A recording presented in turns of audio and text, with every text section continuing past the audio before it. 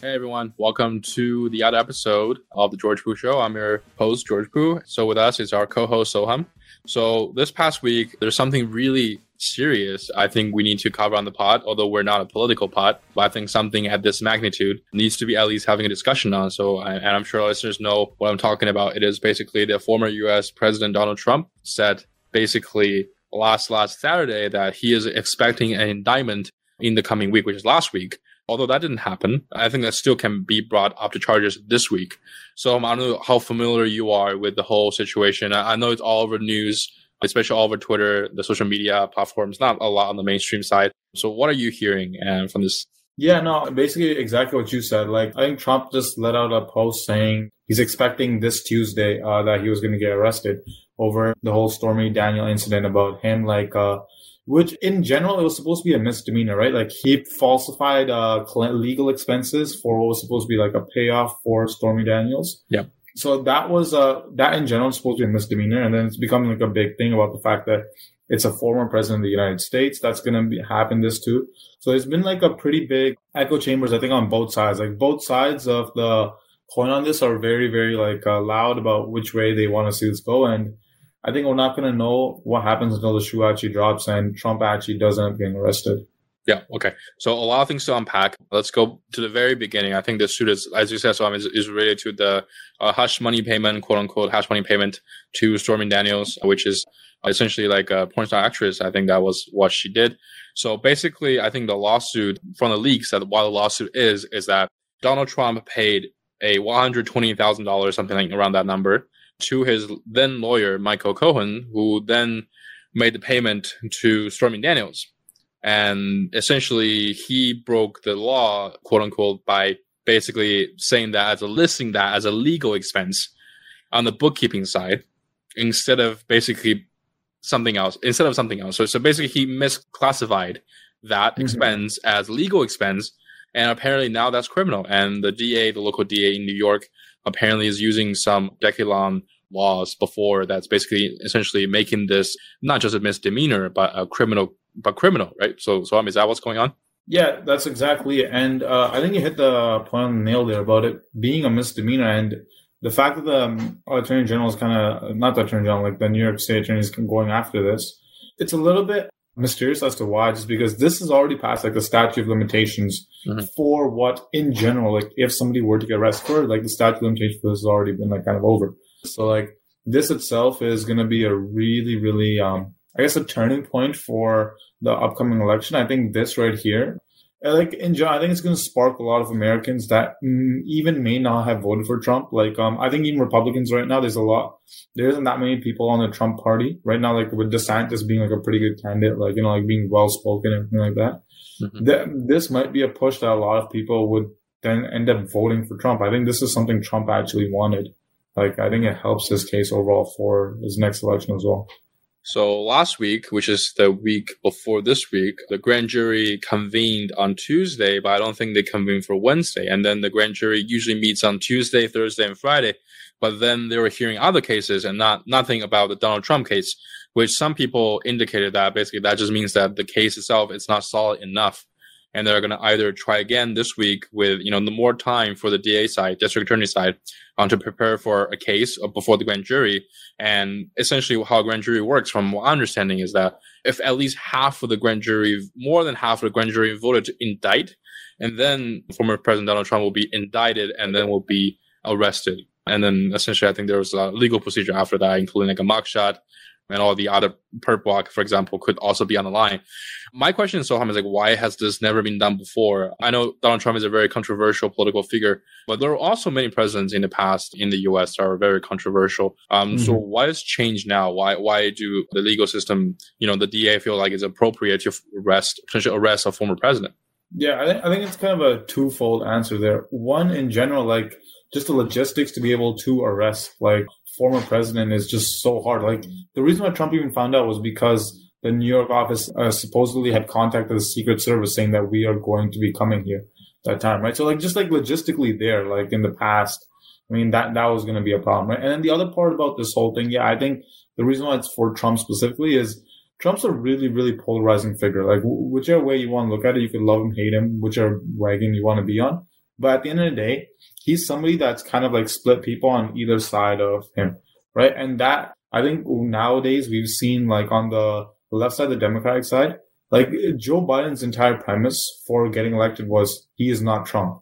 Like during his whole election, that was probably one of the biggest like things that kind of like got him into the office in general, right? Yep. So I think that it's just started to compound over time. Like now, like it feels like the Democrat, they've been taking over Twitter. Like they started like controlling a lot of social media apps. So I think now, I don't want to say those words, but it seems like they're starting to weaponize like the judicial system too, which is pretty concerning in my opinion. Yeah, and I mean, if you look at historical democracies, historical great powers, right, the declining empires, as we mentioned on the show many times before, one of the characteristics is that people have lost faith in their judicial system, in their legal system. And I think a huge thing that has happened over the past couple of years, especially with Trump, is that there are many things that have proven that there are people inside the government who are really trying to work against him and essentially bending the rules to make him pay, right?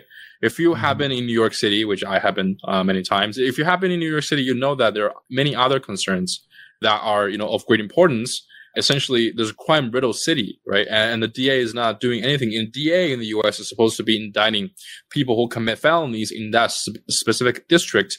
In that case, the DA is responsible to indict people who commit crimes on subways, people who, push people off the rails on subway stations, which is far more important, right? And there's so many people die because of that just in the past 2 years. And random attacks on the streets, gun control, all those different crimes in New York City. There's a lot of crimes happening. I'm not saying that I personally think, Donald Trump's issue is not a huge issue. Like, I think morally, everyone can have their own interpretations. But basically indicting someone just because of a misclassification of a business expense, which I'm sure if you're a business owner, you can easily make that mistake, right? And in future, any business people run for president and become elected president, and after they are retired as a president, is everything about their business being digged up from before, every declassification, all that can become criminal. I think that is just, I think like many people said, it's basically a banana republic. Yeah, no, I agree with you. I think it sets a terrible precedent. The fact that the president's supposed to be one of the most like powerful people in the entire world, right? Like the fact that if you can go after him for something that isn't even genuinely that malicious, like even if you assume he had bad intent with it, at the end of the day, it was still just classifying something in the wrong bucket. I think there's probably God knows how many different like owners that do that in malicious intent in general as well, right? Yeah. It just makes no sense. The fact that somebody that used to be the president of the United States can get indicted for something that small. Like if it was something like, he had like ordered like a murder or something very, very serious charges, that's something then, this kind of conversation becomes important to have at that point, right? Because at that point, like where does the boundary come between like law and like if anyone's above the law? When a situation is something this small, it's exactly what you said, George. It's very concerning. And it becomes basically a banana republic. I totally agree with you. I think, laws apply to everyone equally, right? And that means that if a former president, whoever he or she may be, committed something that's serious enough to be indicted about, then like, so be it, right? Then I think everyone's fair on the same page. But I think in this case, it's very clear that the local DA of New York is using his personal, I would say, I don't know what's exactly going on there, but maybe his personal grudges because he's a Democrat and he may want, and the DA is an elected official. Right. So I think in New York and in many places, in most states in the U.S., you elect public prosecutors, which is a very different system from other democracies. And if you elect someone who basically runs on a campaign of, I'm going to eventually, bring justice to people by bringing down potentially, for example, Donald Trump, that is something concerning because those people, those prosecutors specifically might just want powers and big names for themselves to be known by the public so they can enter higher offices. But I think in the meantime, the potential damage to democracy and to basically like the rule of law, as I put it, is just significant. I think this is like just unacceptable for something that's small. If it's something legitimate, it's something that he actually did that's like criminally wrong, then of course I think every American will be on the same page on that. But for this one, I think we're not. Yeah, no, I completely agree with you. And I just feel like this is just going to add a lot of fuel to the fire for a lot of people on Trump's like bandwagon. Yeah, and I think we'll await this week on how things go. I think, still the grand jury will reconvene this week. We're recording this on Monday. I think Tuesday, Wednesday, and Friday, so a lot of things can happen this week. If something did happen, we'll definitely have an emergency episode walking everyone through it. So I think that's really interesting. The reason I brought it up is I think this might not just be a political issue, right? There's also like business implications that potentially have in this. Like if they did bring charges toward Trump, which is, a single event, but does that have any implications for the business community in general moving forward? For example, like, will that make, investors lose more confidence in investing money in the US bonds or treasury yields? Does that have any other implications that you are seeing right now? Yeah, I think, I don't know if it'll be exactly just from the arrest of like Trump in general, but like I think in general, the idea of like investors flowing money to the United States is starting to be a question. Like I think beforehand, it was kind of just like a no-brainer. Like, like you always assume your country's treasury yield is the risk-free rate for that country. And from all the countries, the most risk-free would be the United States. And I think that right there has become like challenge, like Xi Jinping talking with Putin saying, change we're not going to see, we haven't seen in 100 years is coming, right? Like things like that. Like I think this is starting to like show that part. Like China's making a step that their currency is going to become something more like involved in the whole like world economics, with Saudi Arabia considering using China's currency, or like Russia's ruble starting to be a part of the economy, like with like China, India doing trades with the ruble and things. Yep. I think this Trump arrest, what it's just going to do is just add, it might be the straw that breaks the camel's back, because somebody that used to be the president of your entire country, if they can get arrested, I'm sure like outside investors, they're going to be looking at the United States, be like, this is a geopolitical nightmare right now. Like, I don't know if I want to like put my money in this country. There's just too much going on. Yeah, if you look at countries like Myanmar, which I think a year or two ago, their prime minister or their president, Aung San Suu Kyi, I think that was her name, was arrested and I think sentenced to life by the military. There was a military coup essentially that happened in that country, and everything was upside down. People were like revolting, revolutionary. Like it's just there's protests on the streets and there's gunfires, right? Like no one wants the same thing to happen for the U.S. But if this is what's going to happen, if the public justice system is going to be turned around, and not saying that the laws are wrong, right? It's just like I think some really ambitious, some maybe too ambitious prosecutors were trying to use the law as a weapon. I think that brings a really bad case for the U.S. and this can happen in any democratic country. It's not specifically a U.S. problem. I'm just saying like this is just it's just wrong, right? And I think what you said just now is super important. I'm really curious to see why the media is not really publishing like publicly. There's not a lot of mentions in the mainstream media about the President Xi Jinping's visit to Moscow. And I think that's such a big item. Like we can do the whole episode today just for that, right? Like, so give us an overview about, what happened on his visit to Moscow. So yeah, no, well, I mean, like majority of the visit was like behind closed doors, right? So we don't know like exactly what happened, but like at the end of their meeting while they're outside, I was just caught on video, Xi Jinping telling Putin, change that we haven't seen in 100 years is going to come. And I think like that reference right there is probably coming to something, George, we've talked about in the show about like a change in the world order, right? Like, I think like USA's kind of been like the world reserve currency for a long time, kind of been like that number one. And it's starting to seem like those dominoes are falling. Like we're seeing the US economic system starting to struggle. Like you've seen like Silicon Valley Bank falling, like some of the other like even bigger banks like looking a little bit more like, like struggling, like First Republic looks like they're kind of struggling. All these kind of dominoes falling. I think that is like the big implication for why, like, China and Russia feel a little bit stronger in the sense that there may be a change coming. I think it's shocking on many levels. One of them is the mainstream media or the media in general is not publishing this at all, which is shocking. But I think one big thing I was specifically interested in and also very shocked to see is basically what he said about like we're forming an alliance, right? And we're doing our own thing. So Russia and China are now in one pack.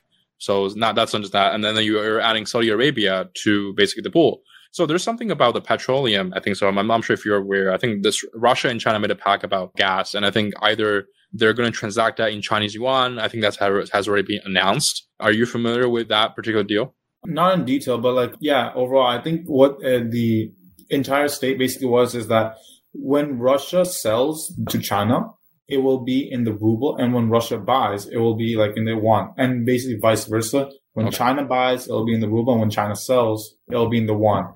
So between like China and like Russia, kind of the you scratch my back, I scratch your back type of situation. And I think like the more like holistic, like the importance behind this is if you take that one step back, the way kind of like currencies work is certain countries want their currency to be a bit more devalued because they're an export heavy country. And for them to be able to export to more countries and more countries to be able to afford their products, they want their currency to be worth a little bit less. So more countries can then afford all the products from that country, right? And so with like China and Russia kind of like doing these kind of trades with each other, both of these countries have been export heavy countries that have always tried to keep their currency a little bit lower. But with this kind of like move coming between these two countries, it seems like maybe like a play towards strengthening both of their currencies for going into the future. Like Russia in general, really, the ruble during like the peak of when the war first started, like the ruble completely fell apart. And like, like that could have been completely like catastrophic for Russia. But overall, like it started recovering a little bit. And it seems like now both on the Russia side and the China side, they want to have a bit more of a strengthened currency for like whatever is going to happen in the next decade. Yeah. And I was just reading the reports from Al Jazeera. I think it's a international newspaper. It basically says that China and Russia signed a historical agreement entering the new era, quote unquote, of their relationships. And I think so. Just like you said, the yuan purchasing is very important. And also the agreement also pushed forward the planned power of Siberia 2 pipeline, which would deliver 50 billion cubic meters of natural gas per year from Russia to China via Mongolia. And I think Putin said Moscow was ready to increase oil exports to Beijing after they have completed all agreements on the aisle. Basically, essentially after Xi's visits, they have signed all the agreements. And I think they also signed internet deals happening. And then they also signaled there will be more political cooperation, although not military cooperation between those countries. And I think, one country that's been sidelined from all this is the U.S. And I think, Saudi Arabia signing deals with Russia on their own without the U.S. I also think, like what we said, India buying pennies on a dollar of natural gas. But the first to do so, I think, after Russia-Ukraine war. So like we discussed this many times, Sohan, before on the show. But I think this meeting, specifically, if you take a look at their meeting videos, essentially how they met and how the U.S. is completely sidelined from all this. Like, what is that saying for, where we are moving forward on the geopolitical side? I think this is saying, essentially, it's starting to come together towards the line. Since we were like little kids for the past 10, 15 years, we've always heard about the BRIC countries, right? So like Brazil, Russia, India, and China. These were the emerging countries, like in terms of like the next economies that are going to be big and stuff like that. Mm-hmm. And in recent times, Saudi Arabia got added, so it became the BRICS instead of just BRIC, right? And so between these 5 countries, I don't think Brazil has played as much of a role in this, but I think a part of that reason is also the geographic difference because of how far Brazil is from the rest of these countries. With China, India, and Russia kind of all being like neighbors of each other, it makes sense for the 3 of them to kind of be able to have a bit more in terms of like talk and want to have some kind of a alliance, just because being neighbors, that's the whole reason why the Russia-Ukraine war started, right? You don't want your neighbor to be your enemy kind of situation. So that made sense for their 3. And then Saudi Arabia kind of enters this picture just because they're kind of like right there in the middle of basically the whole planet. And they're the oil and gas giant. They're the heavyweight for it. And that's kind of what's been the driving fuel behind why Russia's kind of been able to stay alive. Even though like for a point, the entire Europe and North America completely silenced and shushed them, like with like tariffs to the ground, right? Because Russia still had a bunch of natural resources. So what we're seeing is like now with China and Russia, it's an opportunistic game, right? Like if you see an opportunity, you're going to want to take it. And it looks like Xi Jinping is starting to take the opportunity to kind of like see if there's genuine change that can happen in the world order. Yeah, and I think there's a lot of news. I was watching on Twitter. I was just searching it up. I think Mexico's president had just recently released a statement blaming U.S. on the arm transfers, on like sending weaponry to Ukraine. And I think he also said, my nation has more democracy than the U.S. I think just last week. And that's something that has not been reported on in media. Sorry. And then let me just read the news for everyone. Mexico's president said Tuesday that his country is more democratic than the United States. Basically, he was rejected any U.S. comment, even through the U.S. State Department. And they basically said that, okay, we respect our own sovereignty. And there's more democracy in Mexico than it could ever exist in the United States. And I think that he also made some comments on Ukraine. And to be like, for everyone who doesn't know, which I don't think anyone doesn't know, Mexico is on the border of USA. It's a neighbor country. And why isn't anyone reporting on, Mexico's president's comments towards, U.S. aiding Ukraine and also the election reforms? Like, what do you think, Swam? In terms of the media side, in that part, I think we've been on this like just like we've been yelling it for a while now. Like independent journalists on Twitter are like just seem much more reliable at this point than like that mainstream media. Like you're only getting basically what they want to like hand feed you on this mainstream media kind of side, and the stuff that's completely been filtered by politicians, and I want to say the left in particular. For a majority of the news channels, I think there's some channels that are a bit more right leaning, like Fox and other ones.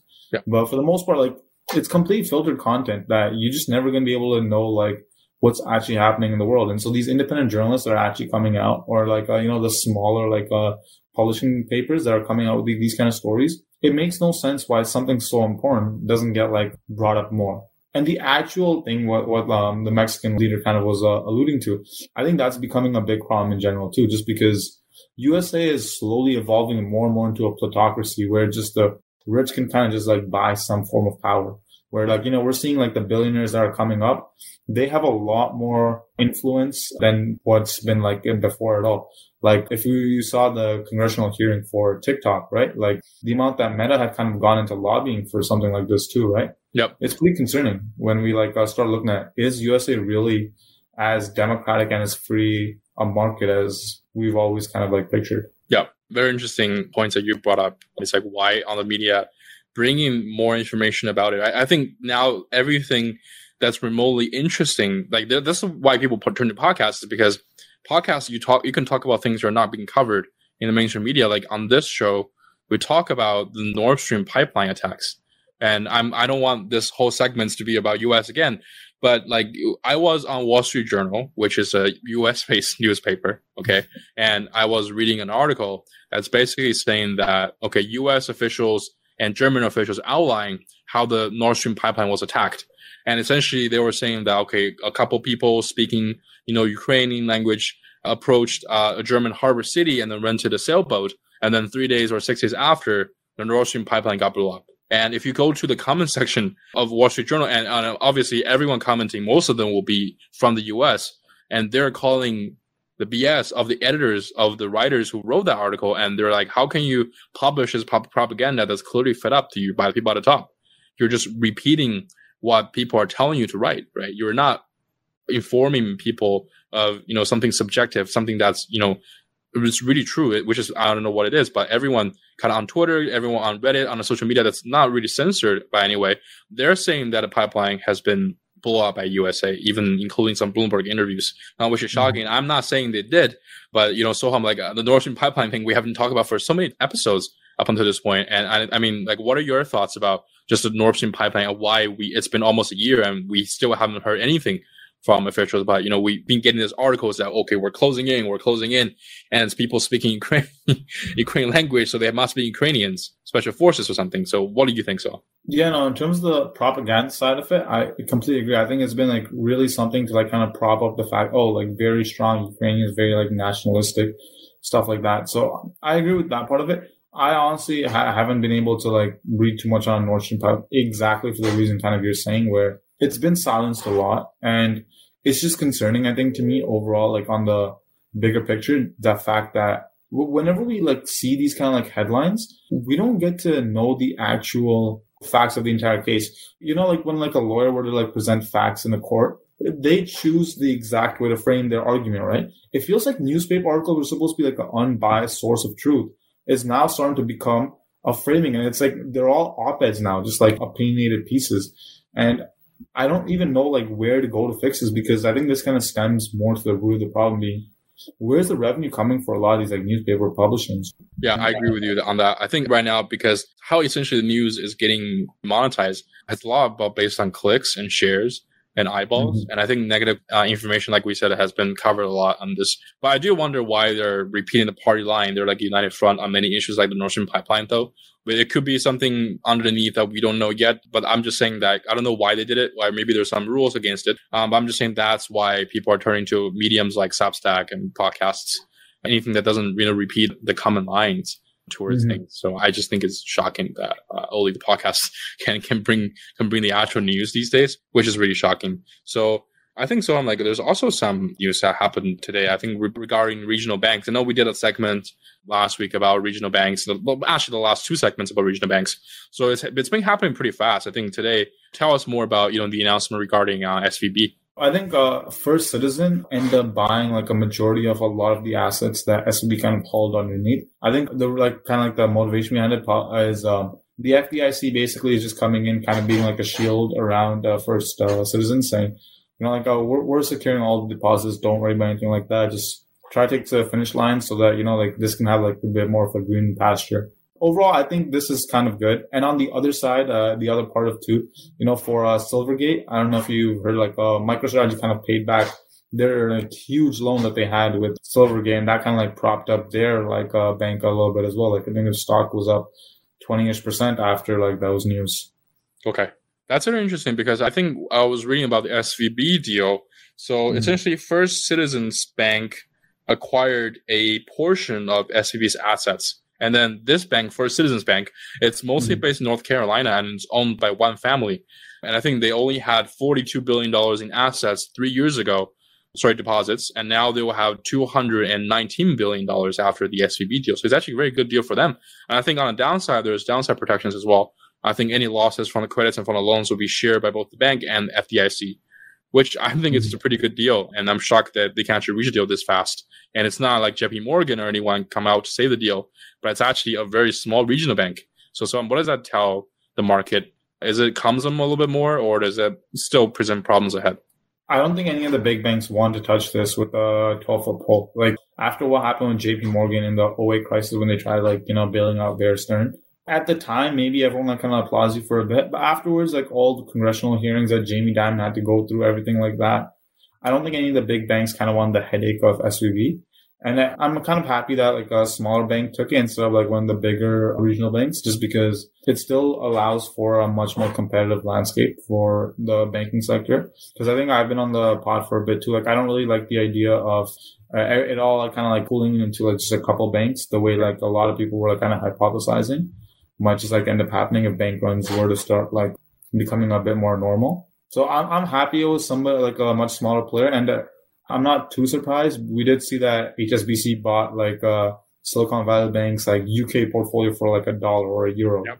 So yeah, I don't think there were a lot of bidders for this. I think there's too much of a headache in terms of everything overall. Yeah, that's interesting. I think, so we mentioned something about First Republic before, right? So there's some news about First Republic Bank, which got rescued last week. But there's something new going on with First Republic? Yeah, no. So First Republic has just been getting a lot of injection in terms of capital. I think if you were listening to the Jerome Powell Fed announcement for the 0.25 quarter hike, they basically had said that we're gonna keep all assets at par value. That was something else that kind of helped with First Republic. But essentially, a lot of depositors are still trying to leave. And the important thing has become one thing that's different in this bank run or possible bank runs now versus back in the day is these are corporate bank runs. This isn't a regional residential people that are running from the bank. These are corporate accounts, which is worth hundreds of millions, maybe billions of dollars. And First Republic as a bank specifically was kind of boasted low interest rates and gave a lot of favorable terms. So a lot of high net worth people were kind of starting to bank here. So that kind of thing is the reason why a lot of the bigger banks like JP Morgan and even the Fed coming and everything like that, they're starting to prop up First Republic as well, because First Republic falling would be a much bigger disaster than something like Silicon Valley Bank falling itself. So we're seeing, I believe today morning itself or yesterday, it was 30 billion more capital injection just to kind of keep First Republic going in case more depositors want to leave. That's crazy. Yeah. I think the banking crisis is unfolding.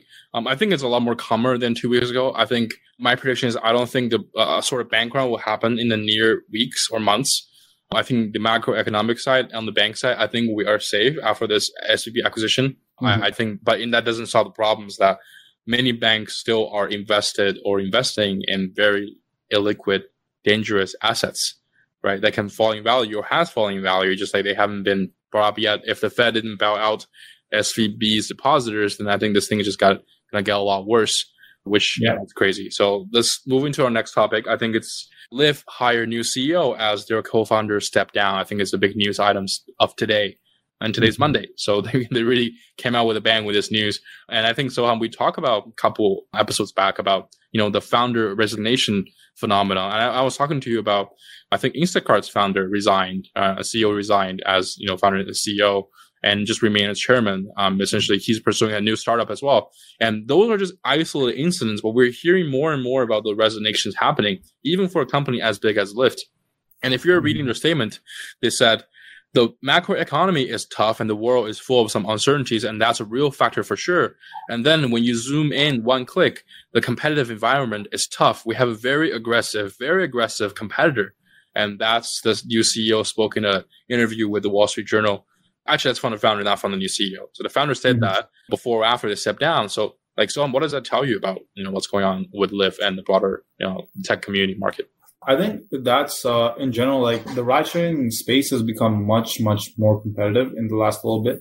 I know that Uber and Lyft kind of won their one lawsuit in terms of the whole, having their people that they hired, to be contractors, not employees. I think that was one of the few positives that the ride sharing industry has been seeing. But overall, I think it's just telling us that it's hard to be a ride sharing business now, because now we're seeing competition not only on the car side, we're also seeing competition on the AI side, in terms of self-driving cars that might want to do this themselves too, right? That would kind of change Lyft's entire business model too. So it makes sense for them to try to, because personally, I think the co-founders just it was just too competitive an environment for them personally. I think Lyft completely transformed from what their vision of it was into something different now. The environment's just too different for them. And you have bring in David Richard, a seasoned veteran that used to be at Amazon, used to be at Microsoft, kind of knows the, has a network in the tech space a bit more. Might be good, because competing against Uber right now is Lyft is starting to fall behind, just because Uber has added a lot of different features like Uber Eats and things like that have really started driving their revenue to becoming a multifaceted model. Yeah, I think there's one thing very interesting from the Wall Street Journal I wanted to say, that late last year, basically Lyft laid off more than 700 employees, or 13% of their staff, and scaled back on other businesses, such as renting cars to customers, as a look to weather a possible recession. Lyft stock has tumbled over 74% in the last 12 months, whereas Uber shares has only fallen around 10%. So I'm why is that? I'm actually very curious to see. Is that because Uber is more hedged? It has ride sharing, has not only ride sharing, but also have delivery businesses? Yeah, I think that's a big reason why. In terms of Lyft being kind of a pure play in ride sharing, it's becoming a lot harder just in general, because overall, if you're not using your car, now people are really sticky with whichever one they use. And if you had Uber on your phone, you're kind of just sticking with it. Back in the day, Lyft was kind of making a market share, taking Uber's market share by being a little bit cheaper. But now I think if they're on the same price, Uber has a bit more features with Uber Black, stuff like that. I don't know if Lyft has that or not, because I personally use Uber as well. But it's hard for Lyft to be able kind of be able to get enough people as well to work in these smaller cities that they can actually have enough of a market, enough people exposure that people can actually use the service itself too. Yeah, I think, is this a broader conversation to have those? Because it's not just about Lyft founders stepping down. I think the broader tech community, people are stepping down as founders. They're focusing on other ventures. Does it say something about the macroeconomics? Is there something that basically people are not seeing hope for the next couple of years for their business to bounce back? This includes startup founders, pre-IPO companies, post-IPO companies. It seems like we are very around a circle with all this. Does it mean that they're not optimistic about what's coming next for the economy? Yeah, I think it's kind of on both sides. I think, personally, the founders aren't as optimistic. And I think the companies itself would do a little bit better without the founders being the main, captain in the situation. Just because founders are great as visionaries, as being able try to create something out of nothing kind of situation. That's a little bit different from someone that's a survivalist, someone that's a general. You know what I mean? With interest rates this high, with capital being this hard to get, with funding being really hard to get, what becomes important is going concern, is your business going to be able to make it to tomorrow, keep the lights on, stuff like that, with banking crisis SVB. You want a seasoned veteran that's kind of battle tested in terms of making those hard decisions. I think founders usually kind of have a rosier vision, a more high level, and that's not good for times kind of where the economy is going to now. I think it just outlines about the uncertainties that really lies ahead for our economy. I feel if you go around, and this is very different than '08, is that if you go around today, and if the U.S. haven't changed definition of recession, we will be in the recession, quote unquote, today. But if you look around, go out, shop and everything, I don't think people are really complaining much aside from the food prices being very high. I just did grocery today. It was expensive. It was like, oh my God, I compare last year, it's just crazy how much more it is. The gas is more expensive.